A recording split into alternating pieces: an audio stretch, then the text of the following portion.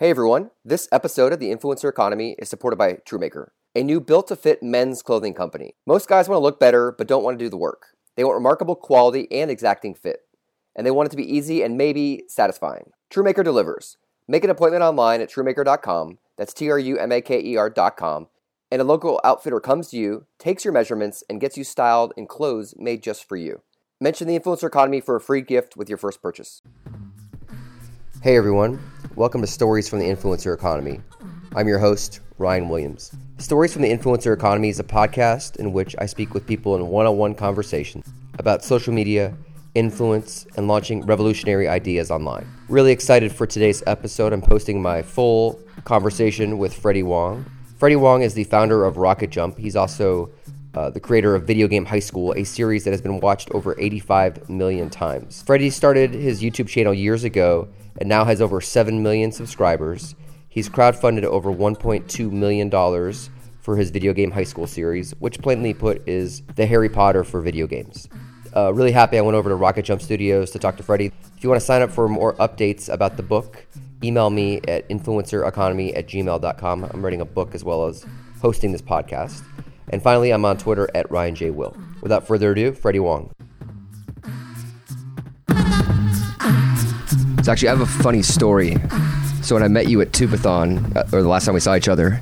Tubathon, which is where all the best tuba players go. It's right? For marching bands. And it's also a YouTube event for charity for helping the homeless. It's like band camp. In all seriousness, the fact that they haven't made that joke is such a waste on the pun world. Hashtag Tubathon. Tubathon. How do you think that looks, by the way? Should I go closer? You should come sit closer to me. Is this a good range? Yeah, this is good. Okay, I mean, is it awkward? No. We're videoing this as well. Not yet, not awkward. It's about to be approach that status. It just gradually becomes more awkward, yes. So you gave me your phone number. It's definitely awkward. And I called it. I put your digits inversed. So I call some guy. Inversed? Like your last two numbers were inversed. Oh, yeah. So this guy, I talked to him, and he's like, I said, is this Freddie Wong? And he said, dude, stop messing with me. No way. And he got really pissed. And he says, I'm Wong Freddie. And I'm like, dude, are you just punking me right now? Is this Freddie? And he we had a 5-minute conversation. No way. And the guy's like, dude, stop calling me. And I've left him a voicemail a few months ago. Whoa, you're kidding. No way, really? Yeah. Because I have an interesting story about that, about numbers being inverse, because I started getting all of these sweepstakes calls. They're like, you won a vacation. I'm like, no, one, clearly I didn't. And two, I definitely have not put my number down for anything of that nature, but I just was nonstop. And finally, one of these times I got talking to one of these guys, and they wouldn't say anything, but I got to the point where I had one piece of information, which was they kept calling me Nicole. And I was like, Nicole? I'm like, what this? Okay, so I was like, I'm Nicole. And the guy at the end was like, look, man, don't get me started on it. My whole life they've been making fun of me, blah blah blah. And so I was like, oh yeah.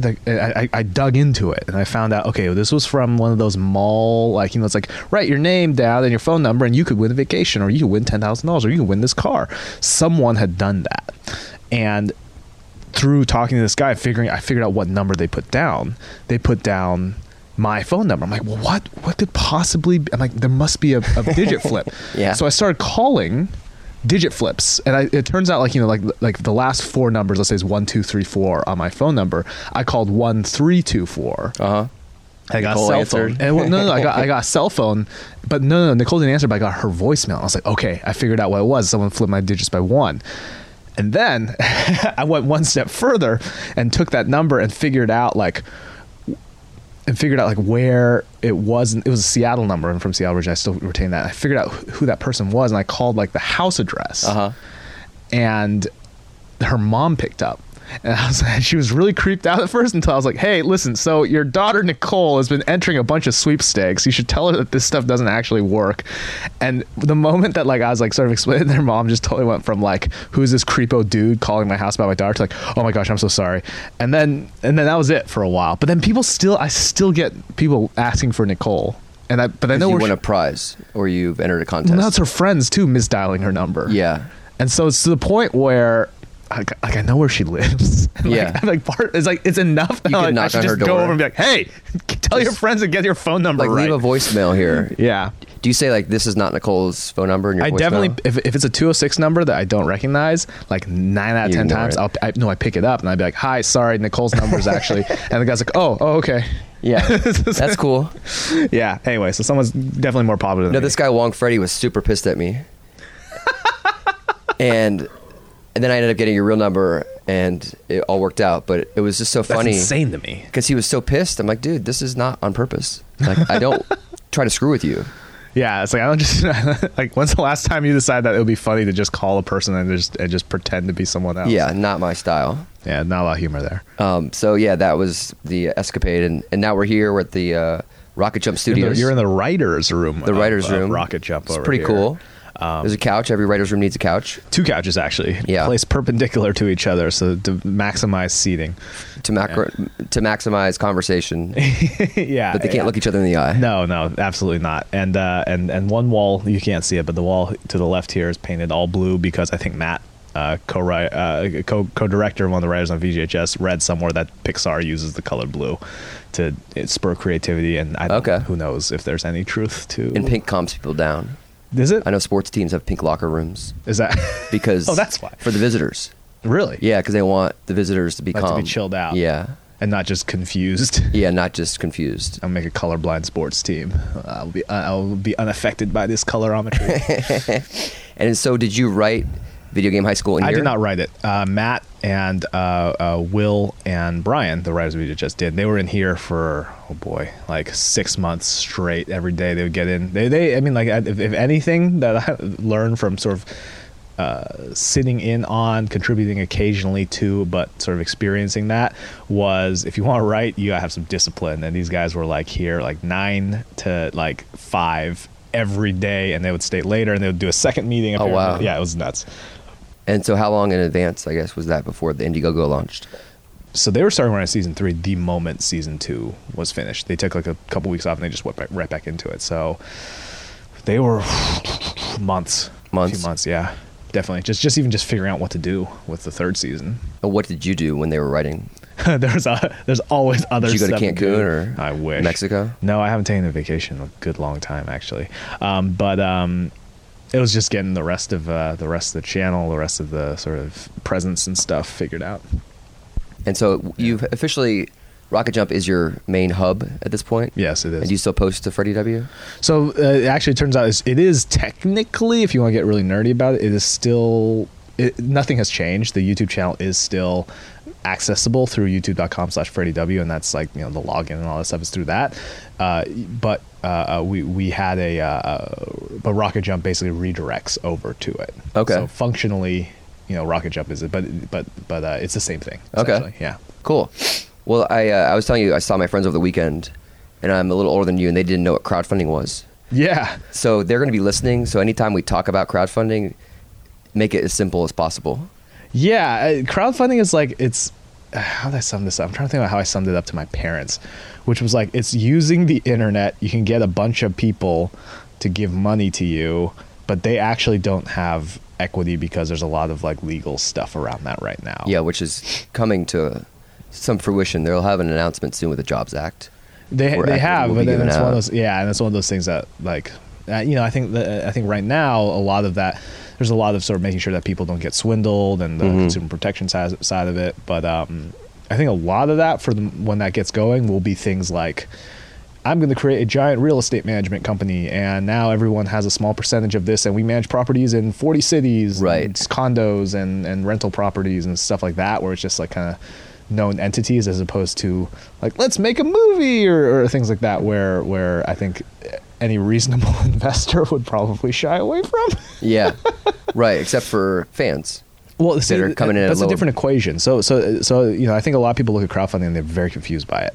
One, they and I think they mistakenly. So first of all, understand that both Indiegogo and Kickstarter put out there that this is like a charitable thing, and this is like for a fan who wants to help, contribute to something, the goodwill and the nature of that, and that's not true. And the way crowdfunding really, like, honestly works is the way people approach it is not from a charitable mindset, is from a, hey, I want this mindset. So you look at the most popular and most successful Kickstarters, it's not like, they're not like some donate to some cause type of thing. They're all like, here's a product that we're making. Here's a watch that you can get text messages on it. And the reaction to that is one of, I want to have this thing, as opposed to, I want to help support this idea of, helping something out. And those are the most popular Kickstarters and Indiegogo campaigns. And the reason why they put it out there is because, again, the legality of this and the whole, equity inside of it, they need to stay away from that as far as possible. So they have to put themselves out there. I think they know internally that the way it works is essentially a giant pre-order platform. So when somebody, let's say, let's take some more popular Kickstarter campaigns for even established artists like sort of Zach Braff and his movie, or the Veronica Mars movie, people weren't charitably donating to these people, and it's a mistake to think that, like, well, these guys, everyone who donates are idiots. These guys are rich already. It's like, no, that's not what they're doing. They're putting money down because they're getting something in return for it. Now, whether or not you agree with the value of what they get something in return is something, as a non-fan of whatever that is, may not make sense to you. So if I was a big Veronica Mars fan, yes, it might be worth, $500 or $1,000 to go see, a cast and crew screening of that, and I'm willing to pay for that because I'm getting, but at the end of the day, it's a transaction where I'm getting something out of it. It's not a transaction where I, as a consumer, put money down and don't get anything back. So that's sort of what crowdfunding is in a nutshell. That's a very giant nut. No, I love that. It's a big nut. And so when you were doing your latest one at Indiegogo, I thought your perks were like crazy creative. And we have, you had a board game. We actually, here's the thing. We can't take full credit for that because actually, to be honest, people were doing kind of cool, fun perks like this before even Kickstarter was around. I remember, I don't even remember the band, but this was kind of in the era of, so first of all, like Radiohead and Trent Reznor for Ghosts did something similar where they're like, Radiohead had like the collector's edition of In Rainbows for $300. And essentially, it's no different than what sort of a lot of the Kickstarter perks are. It's like, here's the collector's edition, it's limited, blah, blah, blah, and it's this much, and they sold out of it. And nobody at the time was looking at that and be like, those people are getting ripped off. It's like, no, clearly people are getting value out of this. Is this for In Rainbows? I believe it was, yeah. And then they put the album out for free, and then they put the album out for free, and they had like the versions you could pay for, which had more stuff. That's right. Like that's basically what a lot of these Kickstarter perks was. I remember one band, I forgot what the band was, but they had a bunch of crazy hilarious ones, everything from like, the lead singer will record your answering machine message, and I don't even remember the band. Well, I saw one where you would fly to somewhere in the US to someone's front door. Yes, the donut surprise, or it was anywhere in the world. It was donuts. I'll bring you donuts or your local cultural equivalent of fried dough. But did someone buy it? They did, and luckily they were in the States. Where did you fly? Well, here's the thing. I travel a lot for random stuff, and so luckily I was in New York, and I was like, oh, okay, this is a 40-minute drive. It was in Jersey, so I was like, oh, okay. Perfect. Crank on over there. So you went to like Ridgewood and knocked on his door. Yeah, pretty much. And so how do you develop the ideas for these really creative perks? Because giving donuts or fried dough, it's just that's like something that someone it's all weird. It was just all sitting around being like, what would be weird and fun and kind of interesting things that we could do that someone might conceivably feel like it's worth paying money for. How much was that one worth? That one was, because part of that went to covering airfare and things like that. Travel. Yeah, I think that one was I don't remember. I think that was either $5,000 or $1,000. I think it was maybe $5,000. I have to look. It's bad. It's been a while since I looked at the campaign. I totally forgot. It's blanking. What are some of your favorite perks you've done? I gotta be honest. My favorite perk that I've ever seen wasn't even on our campaign. My favorite perk I've ever seen was the guys who did this game called Barkley Shut Up and Jam Gaiden 2. They had a perk that was you may impersonate us, like in any interview. Like we will do an interview with Gaming Press about this, but you will be our spokesperson and you can say whatever you want. Oh my God. I was like, this is the best idea. They're it's the best idea. Like, screw the media. Heard. We don't give a crap. Probably the most fun one for us was we did like a Disneyland perk, which was like, come on down and we'll all go to Disneyland and go see like World of Color and stuff. So you went to like Space Mountain with... We Space Mountained it. Like, what's it like with these people that know so much about you because they've watched your videos for years and then... You know nothing about them. So there is a sort of weird experience that I go through occasionally, which is like when someone says hi on the street or like recognize us. I think it's a different sort of. It's not like, I think, in LA you run across celebrity a lot, and the way people approach that is a totally different approach than I think the way people approach sort of like internet famous types of folks. Case in point, like it's very deferential when it comes to sort of more traditional celebrity. I remember I was eating at a Thai restaurant and like Quentin Tarantino walks in and the room was like, oh my gosh, it's him. Don't look over there. Yeah. Like, don't. Oh yeah. Act like he's not here. Yeah, act like he's not here. Be cool. Everyone be cool. Put your heads down. Yeah, and that was the thing that it took like forever to get the check because the waiter was being so cool that they wouldn't come by and bring me my check. I'm like, I'm done. I want to go. Like being way too cool. Like at the point, like they're he trying was like so way hard. too cool. Like that's too cool for me. Yeah. But then you look at sort of the YouTube folks and the approach isn't that. The approach is like, oh hey, how's it going? It's like greeting a friend. It's like greeting someone that you're familiar with, and it's kind of interesting because I think the experience of sort of watching YouTube folks is much more on the more, I think, relatable level. It's your more intimate. It's on your phone. It's on your computer. It's on your laptop. It's not paying $12 to go look at their 40-foot face on a screen somewhere. It's a different sort of It's a different type of fame. Because we idolize the Oscar red carpet performers. Yeah. And you guys are like making content weekly.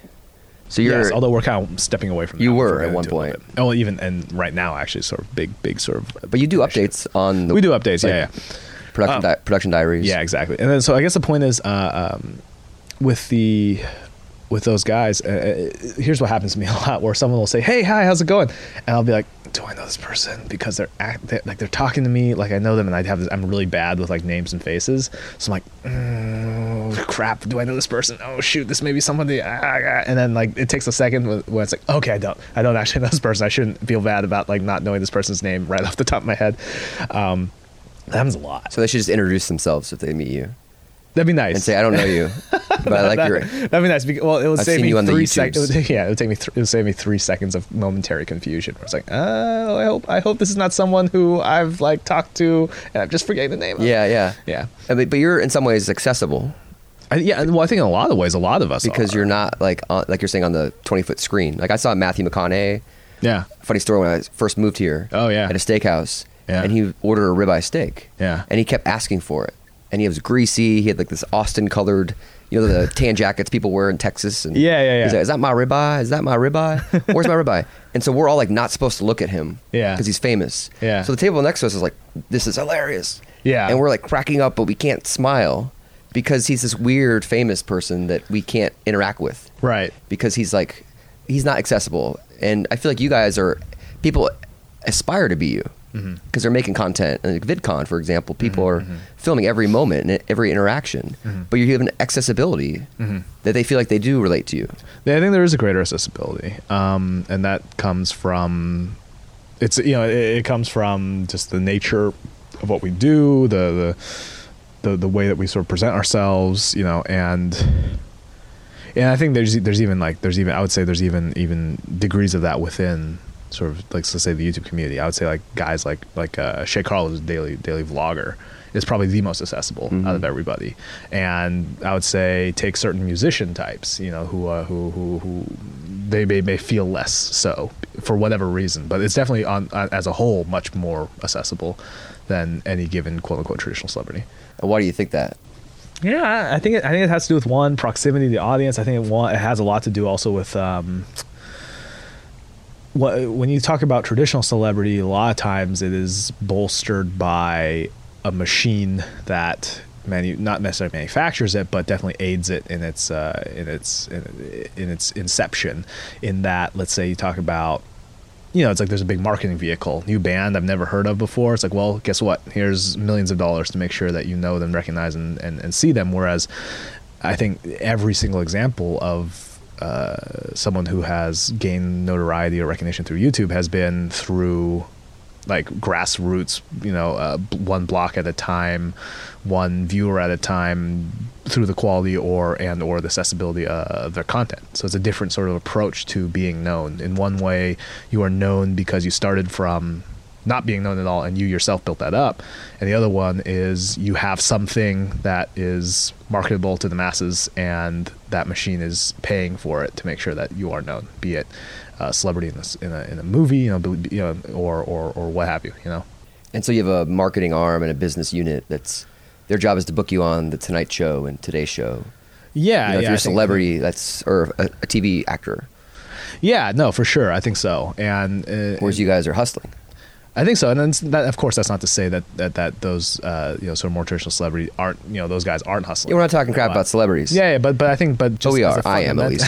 But just from a fundamental theory for the podcast, is from a fundamental difference standpoint, that's where the origins come from. That it's not I got discovered. It's I did a bunch of music and people started listening to it.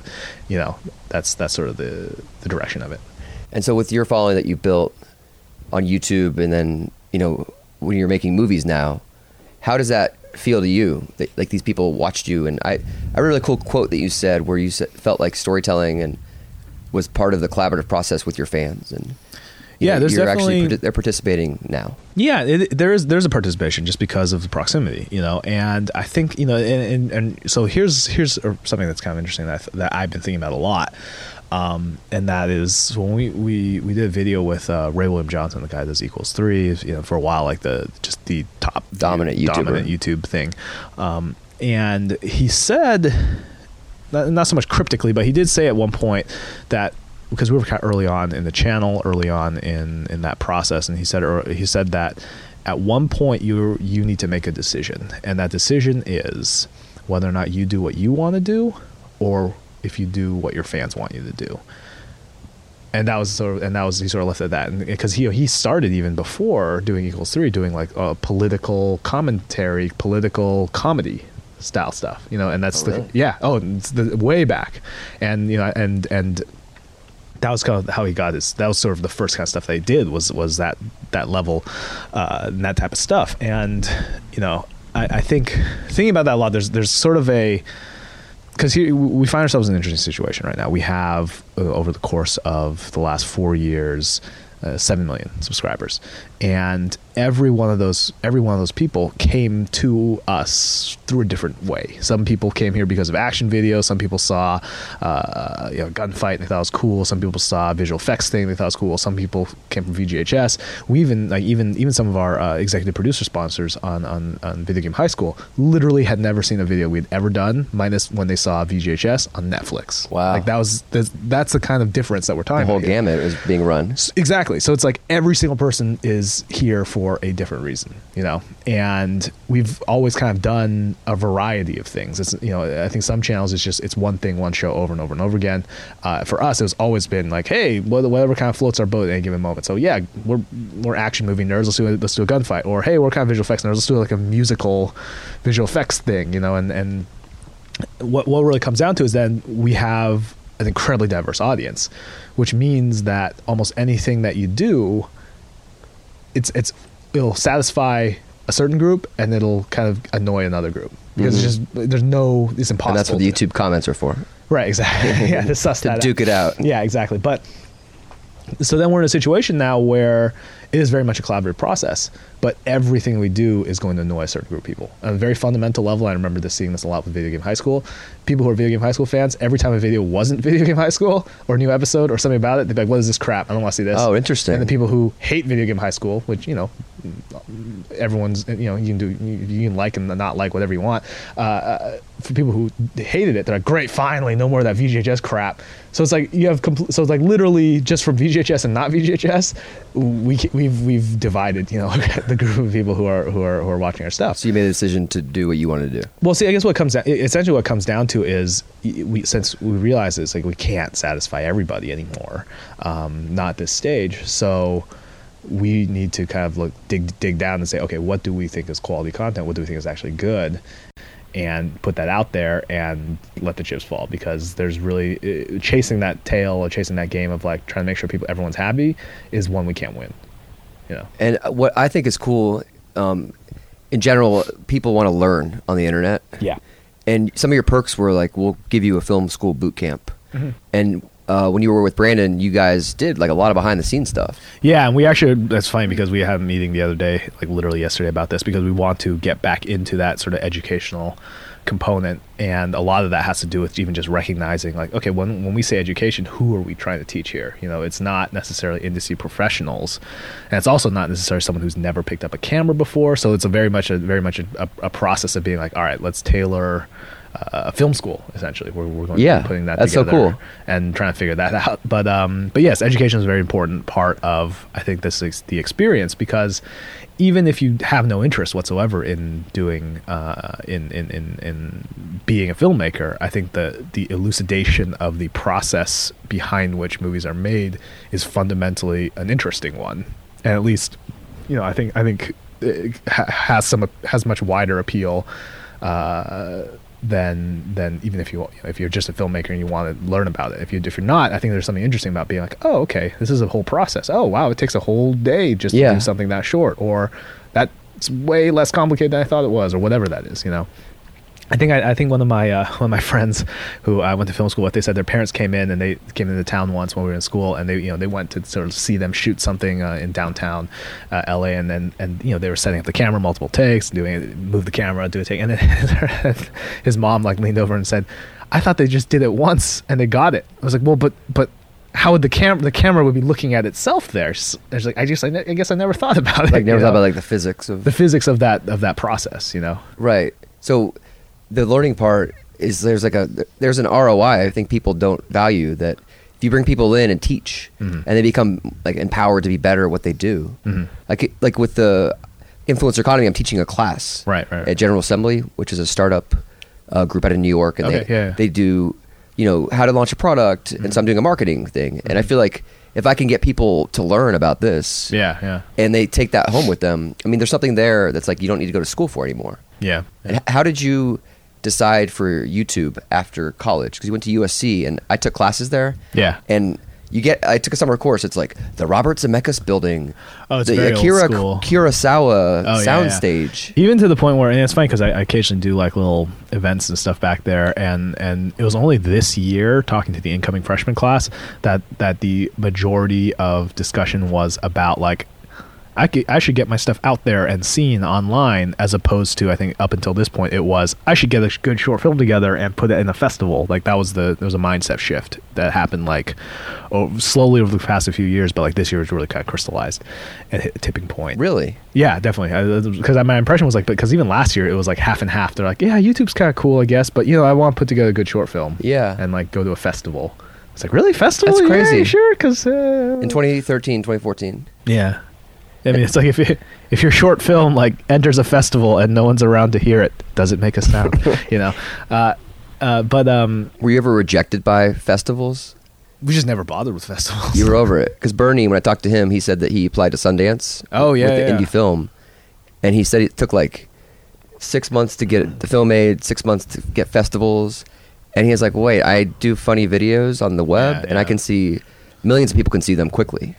And then Sundance invited him with Red versus Blue. So he's like it's like the industry embraced him. The other way around. You know, it's right? like the industry shuns you and then embraced him, but you came a little bit later than him. Yes, yeah. And you know, there was a time, sort of 90s was sort of like the hot festival moment. That was the pathway to success, was getting a thing in Sundance and getting bought up and getting a 3-picture deal from that. And it was pretty big, and sort of like mid 90s was a lot of sort of indie films getting discovered through these things. This was the time of, you know, Blair Witch Project and Pi, Darren Aronofsky's movie. I remember a big one where it was like, whoa, this was a movie in a festival and he got bought, and that was like a big thing. And you know, I think for us we just never saw the appeal of something so limited in terms of its reach, you know, and it just seemed more fun, and it made more sense to say, let's try and hold on to or attract an audience first, and then with that audience we should be able to do other things, and that seemed to be the smarter way to do it. And do you have an idea of the category of film you wanted to make? You were gaming very early. It was always kind of action and comedy were kind of two things that we always sort of enjoyed, and there was a visual effects component there as well. And we were action movie nerds, and we were What kind of movies do you like? Oh man, Hard Boiled is like the best movie of all time. John Woo's entire body of work is incredible. What's your favorite John Woo film? Or one of your favorites? I would say Hard Boiled. Yeah. Besides that, The Killer is great. The church gunfight at the end is great. The criminally underrated Hard Target in the U.S. with Jean-Claude Van Damme. Oh my God, is amazing. Yeah. There you go. You have to looks like your camera. That's funny. Anyway, but oh gosh, John Woo's entire thing is incredible. I'm trying to think what else is there. Oh man, Face Off, fantastic. It's cheesy, but it's fantastic. Face Off has one of the only and one of the best boat on boat chases ever, which is difficult because it's very difficult to show a sense of speed when you're talking about a boat. And Freddie's helping me as a filmmaker. Is it recording? There we go. Dude, that's amazing. I didn't hit record. Good thing you're here. Anyway, John Woo's entire thing is great. Oh man, I think one of my favorite movies the last sort of 5 years is Speed Racer. Yeah. Which is, again, criminally The underrated. Wachowskis? Oh my goodness, it was such a good movie. I never saw that. You missed out. Really? Everyone hated it. The old cartoon was good. Everyone hated the new movie. All the critics did. But anybody who knew anything or had a inner 10-year-old still kicking around in them loved that movie. What about comedies? Comedies? Oh man. You like Animal House, or you like John Hughes? John Hughes. I mean, actually, John Hughes has a lot of influence on VHS. There's definitely a lot of that feeling of those sort of high school movies on that. I think I would argue. I think Superbad is going to be our generation's like Breakfast Club, or Airplane or something. Yeah, Naked Gun series. Really? I think so. Because they draw penises.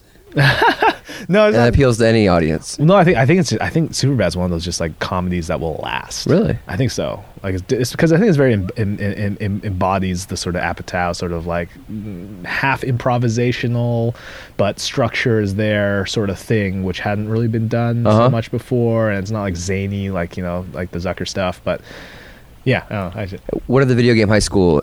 What are the influences that you're drawing in? And actually, I'd love it if you could explain it to my friends from college. Okay. What the plot is, because I don't want to simplify it by saying it's Harry Potter for video games, because it's much, much deeper. That's the easy way, I think, of doing it. We even use that one. Harry Potter or Glee, but instead of like singing, you're duking it out in the first person shooter. Okay, so the basic conceit is, all right, imagine our universe, but instead of like football being as huge as it is, or soccer in the rest of the world, it's professional video gaming. And okay, so if you're a professional video gamer, your peak years are going to be the ages of 19 through 21, because that's when your reflexes are at their finest and their sharpest. So therefore, to get trained up for it, you need to go to school for it. So and hilariously, by the way, there's something like this in Korea. It's much less glamorous as we depict it, but there definitely is our pro gaming academies. For StarCraft and League of Legends, and you start in high school age. So high schools are designed around training kids up to become professional video game players. Okay, so they're trying to train up, and then... Okay, so that's the universe. And then from there, it's a very sort of conventional fish out of water. He gets, our main character, Brian, gets invited to the school because he lands a totally lucky shot in a public match against one of the school's top players, which of course attracts the ire of said player, the law. And he gets in there, and it's basically a high school drama, like a high school type of show, but with the conflicts played out in photorealistic video games. Is it like Saved by the Bell with video games? I like to think that our Degrassi, dilemmas, maybe Degrassi. I think our dilemmas and conflicts are a little bit better than that, especially as the season goes on, because it gets weird. And anyway, it's definitely, I guess what it comes down to is a lot of people hoped and expected us to make a show about video games that took video games like super seriously. Like, it was really interesting kind of talking to some people who were like, yeah, I just I thought that you guys the concept was cool, but I wish you guys did something else with it. and what something else means a lot of times is like a more serious, gritty take on like how cool would this be. And like to us, I guess growing up in our attitude towards video games, it's like, no, this wouldn't be cool. This is weird and hilarious, and this is almost a joke. And so we love the concept and the universe, but we kind of have a lot of fun with it. And it's not like, because we joke around sometimes where we're like, we should make Hardcore Gamer Academy, which is like the show everyone kind of like hoped Video Game High School would be, or because it's like, yeah, it's like video games the most important thing in the world. It's hardcore, and we train, and it's like all desaturated and like really dramatically lit, as opposed to a kind of like fun, cartoony sort of depiction of that, which is I think a lot more fun to do anyway. Okay, cool. Well, I want to ask 2 questions. We can wrap this up. I know you got a lot going on. One is, I'd love for you to explain like the business of the Indiegogo. Oh yeah, because I come into your office and you've got a whole team of people, and you have production, you have editing, you have like fulfilling the rewards. Yeah. So Indiegogo is or the Kickstarters, because the first Kickstarter you did, it broke massive records. And then it was funny actually. We have a pattern of this. First Kickstarter we did broke. It was before anyone knew what Kickstarter was. This was in November 2011, and it broke a bunch of records for web series and things like that. And then like the moment it was done, all the video game Kickstarters happened, and everyone's just like, Kickstarter, a place for video games. We're like, darn it. And then the second one, we broke more records. And then the moment it finished, the Veronica Mars movie came out. Oh, no way. It was funny. It was for like 1 week the most funded film and video project. Oh, no way. Veronica Mars happened. Oh, god damn. It was incredible. Big production just beat you. Yeah, we got destroyed. But it's okay. We had what we needed Screw to them. make. Well, we had what we needed to make kidding. our thing. So it's kind of interesting because Kickstarter, it's always been for us at least, it's always been a component of a larger financing situation. It's, if we can't depend 100% on Kickstarter, and we make that clear because every single season we put out like, how much did this season cost, and here's where all the money went, and this is how much it costs to cater and have food for everybody. This is what your cast costs, and this is your location costs in LA, which are insane. And actually, it turns out, look, 25%, 30% of everything that we made just goes straight to shipping and manufacturing T-shirts and things like that. So we were very transparent with that, and we put everything up on our site, rocketjump.com. Oh, you did? Like the margins of exactly. costs? Yeah. I mean, so the caveat to that is we, because it's our friends and crew members, we don't go down to the level of like, here's how much we paid each individual actor, because, there's privacy. But you have some transparency. But we say, here's how much a crew costs, total. Here's how much the cast costs to have in there, total. Here's what the, exactly. Everything. Stunts, location fees, costumes, post-production, editing, visual effects. How much does it cost? Because people don't have any idea of it. They look at something and they're like, I think the problem is, and this is something that's an issue with trying to fund films, is like, people are like, $1 million, like, you got $1 million, you guys should just, you don't need anything, you guys are done, you guys can do whatever you want. But anybody who sort of like film nerds or who understand that, like, if I say I had a budget of $1 million, to say, that's a low budget affair, Yeah. And the layperson is like, what, $1 million? I can't even conceive of that. It's considered an indie film if you're $1 million. Yeah, $1 million is a joke in terms of how much it costs. And then you're just like, well, why is that? It's like, well, if you think about it, it's like you're employing 200 people for the course of 6 months. It's like, okay, all right, and it costs this much to get all this stuff together, and the fees and all that. So it makes sense after you sort of think about it, but there is no resource out there that tells people how much this stuff costs. As far as they know, it's $1 million, and you don't know how much of that goes into physical production. A lot of times you hear about, it was a $300 million blockbuster. It's like, well, okay, how much did they spend on this? How much do you think was just the actors' fees? Who knows? Nobody knows. And how do you fulfill all this? Like, how many team members do you have putting? So we have sort of our merchandise sort of crew and our department over there, and it depends, flexes depending on like if we need to ship a lot of things or not.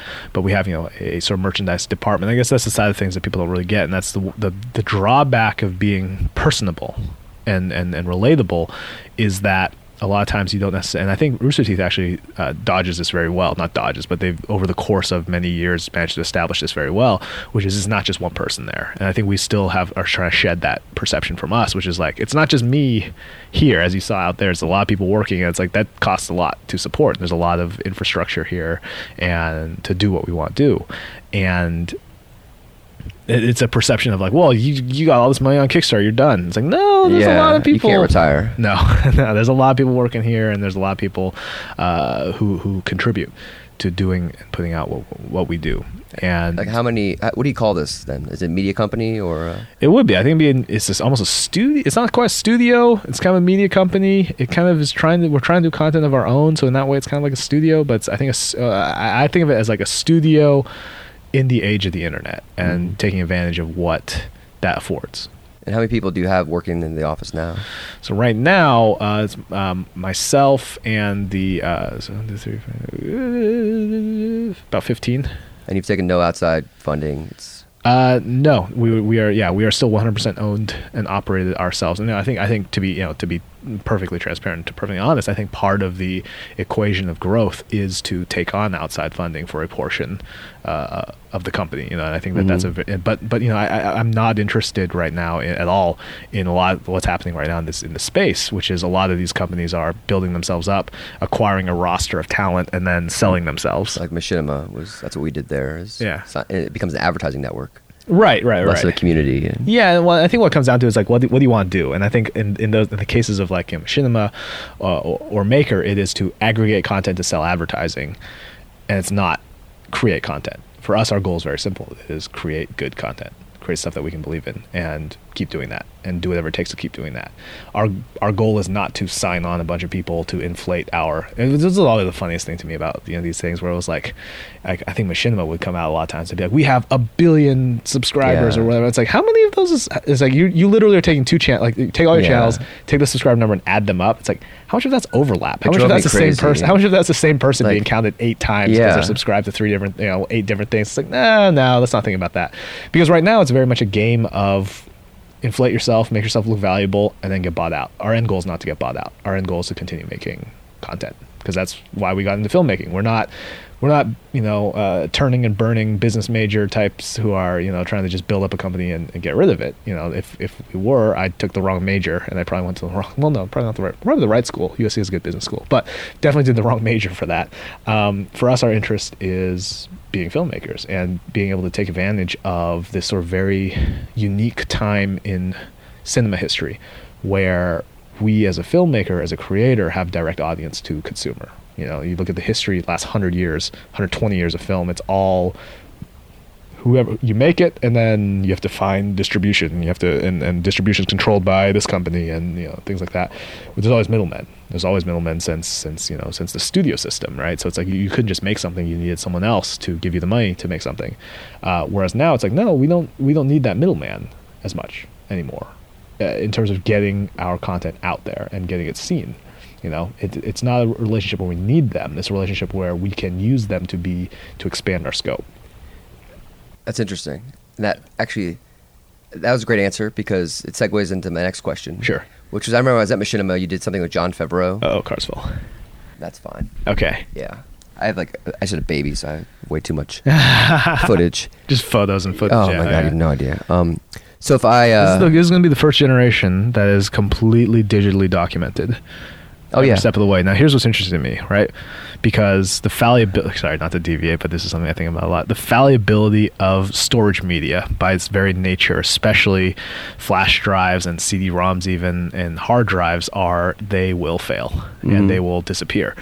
And a lot of this stuff is stored on home computers, which, as you know, if you've ever looked back at a hard drive or a CD you've burned 10 years ago, doesn't exist anymore, or you can't figure out a way of opening it. You don't have the password. You don't have the password, whatever. So a lot of that stuff's going to be lost. And a lot of the stuff is up on, I think basically on Facebook servers, which is, stored in the cloud and has a little more thing. But let's say Facebook disappears, an entire generation of visual record will be lost. And we have photographs, and photographs as a printed medium can last 120 years, 100 years or so that's okay. So I still have photographs myself in the youth, but if every photo we take of somebody, of our kids, is digital, and all the things that we do are printing them out in inkjet printers onto non-archival paper, which will disappear in 20 years and fade out in like 30 years, I think there's a chance that we will get that we will have an entire generation that will not have photos of themselves when they're younger. Like we will have lost a visual record of the time period between 2005 and, I don't know. I actually disagree. I look at it the opposite way. Yeah. I've taken more photos of my daughter in 6 months than I have in my whole lifetime. But where of have me. you stored those photos? Dropbox, Facebook, YouTube. I put up every video from my iPhone directly. I do have thumb drives and hard drives that I'll lose in years. But here's my point. I guess you know what it is? Here's what it is. We've entrusted our visual memory. We've entrusted our visual memory not to photo albums and things that we own, but to other companies and computers in other parts of the world. Right. I'm hoping YouTube and Google don't go out of business, because I think virtually I'm storing things, I hope, in a diverse way. Oh, exactly. Yeah. But I have, like, my parents have very few photos of me as a kid under 2 years old. Yeah. I've taken a billion more of my daughter already in 6 months. But that's the question, right? It's like we have a greater visual record, but it's at no other point in history been more out of our hands. And it's an Apple, Google, right, Facebook, right. We've entrusted our these visual big corporations to the Fortune 500. Yeah, we've sold out our whole life. Yeah. And that's what those companies are, billions and billions of dollars on Wall Street. Like, for example, how hardcore would it be if in 20 years, like, Facebook turns around and says, oh, you want to access all your old photos? Yeah, pay a monthly subscription fee for that. They would totally kill it. If you want to download your photos, I would pay a lot of money for them. Yeah. Because I have my life on that. That's why, but Facebook I post less on. Yeah. Instagram I post a lot on. It sort of goes in trends. That's why Snapchat's the way to go. Yeah. Because it's going away. Yeah. You embrace the ephemeral nature of the visual medium. No, that's fair. It's very philosophical. It's very sad. I love that. And this is what I think about. Yeah. Because I'm like looking at my daughter and I can like take 10 photos and edit them and add filters and delete the ones that are terrible. Here's what I cannot wait for. I can't wait for in hospitals, the moment that a child is born, the naming service also offers to register every social media account and Gmail account for that new individual. It's like, oh, got a new Twitter kid. username. It's like, you want what's your, as you write on the birth certificate, as you enter the birth certificate into the tablet computer that is in the room, it'll say, by the way, these usernames are available. Would you like to reserve them now for? We can't get Peter Williams, my future son, on Twitter, but we can get at Peter R. Williams. Yeah, or right. At Peter R. Will. Or does he have a nickname yet? Well, anyway, I can't wait to see how that plays out in terms of the naming, the naming that we give ourselves. Because at a certain point, it's going to reach a saturation level where it's like, I don't want Freddie Wong 8943. It's like, no, I want something unique. But how much anyway. I got Julia Williams at Gmail. Oh, for my daughter. And so I keep CCing. That's like the best birthday gift. And it's such a common name. Yeah. And so I keep CCing my family, and no one's noticed that my daughter's going to have these emails in her inbox when she starts using Google Mail, which is a frightening thing that I'm giving Google access to my daughter's life when she's 2 months old. Yeah. Eventually. It's an event. It's a down. But it's an unfortunate thing. A Big Brother is not the government. Yeah. The NSA obviously has proved that wrong in some ways, but we watched the movie or the book in 1984. Yeah. Orwell thought the government was going to look over us. It's corporations. Silicon Valley. Yeah. It is big media companies. Yeah. I'm sorry, we got so sidetracked. No, that's great though, because my next question has nothing to do with this. Okay, good. And I saw the John Favreau video you did. Okay, yeah. When I was at Machinima, and I was like, this is cool. And I think there's a fine line between like organic people pitching you to make videos that are cool that help you as grow as an artist and creator, and then you have abilities to monetize. And you guys have worked with a lot of video game companies. We have, yeah. And how do you explain the phenomenon of working with a brand that your audience is cool with you working with? I think it's very basic. I think what it comes down to is it comes down to the content. And if the content is kind of crappy, and we've been guilty of this. I'm not going to hide behind that. We've done some promotions where the video wasn't not that good. Then people don't like that, because it's like, not only is it not that good, you're also promoting something else, and you're intruding on my sort of viewing experience with something that's kind of crappy and a brand that I had no interest in, and now it's being presented to me and I don't care. That's annoying. But we look at like energy drink companies, right? It's like Red Bull.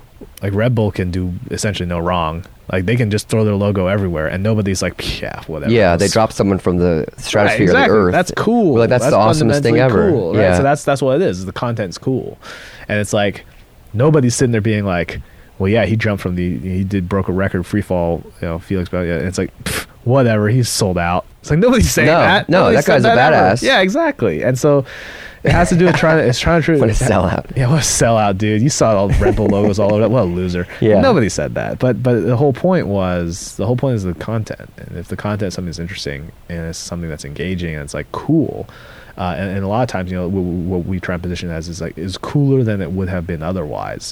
For a lot of stuff we do, it's like, yeah, we need money if we want to flip this car or blow this thing up. It's like that costs. There's permitting and all that. And just the sheer cost of doing stunts and things like that. And it's like, well, okay, if the brand steps in and enables us to do that, that's a much better. I think you get away with it in terms of just being like, look, yes, there's a trade-off. We all understand there's a trade-off because we all understand things cost money in this world. And so it takes a long time to build an audience. And what advice would you have for someone to make money in online video at this point? And it's tough. It's a long game. It is. It's a long game. But I think you have to stick to fundamentals. I think that a lot of times, we get questions like, "Oh, what kind of video should I make?" It's like, dude, I don't know. Like the videos that I made back when I started wouldn't work now because there's a lot more people doing it. And if what you make is fundamentally quality and fundamentally good and appealing, then that's where you start. That's where you think about it. It's not about what to do. It's about how do you do something well.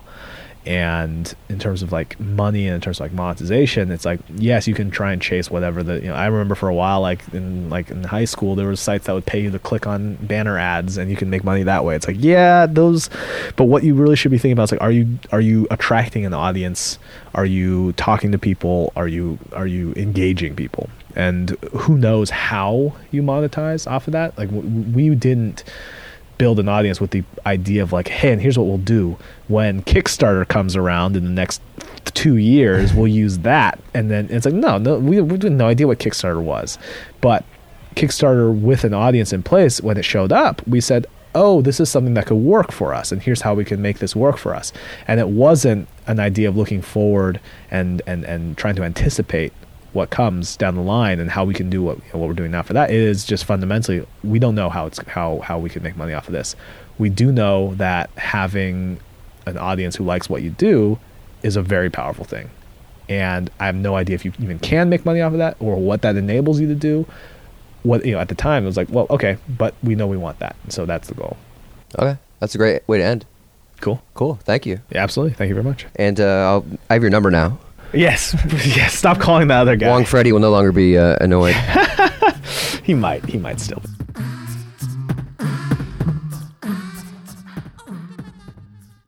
Thank you for checking out the episode with Freddie Wong. Take a look at all his videos at rocketjump.com. Video Game High School debuted the 3rd season a few months back. It's already just making millions and millions of views already. So please check him out. He was also on Kimmel, Conan O'Brien, so really excited to have him back in April when I recorded this. Make sure you check all the archives out at influencereconomy.com for all the past episodes. Thank you so much for listening. Would love it if you could leave a review. If you like it for 5 stars, do that. That'd be awesome. influencereconomy@gmail.com is my email. And finally, want to thank everyone who supported me. Neil Ketkar, Ryan Stoner, Michael Williams, David Tyndall, Matt Perez, Rachel Romero, Bernie Burns, and many, many others. Without further ado, I'm heading over to Duke Zeberts for some chicken in the pot.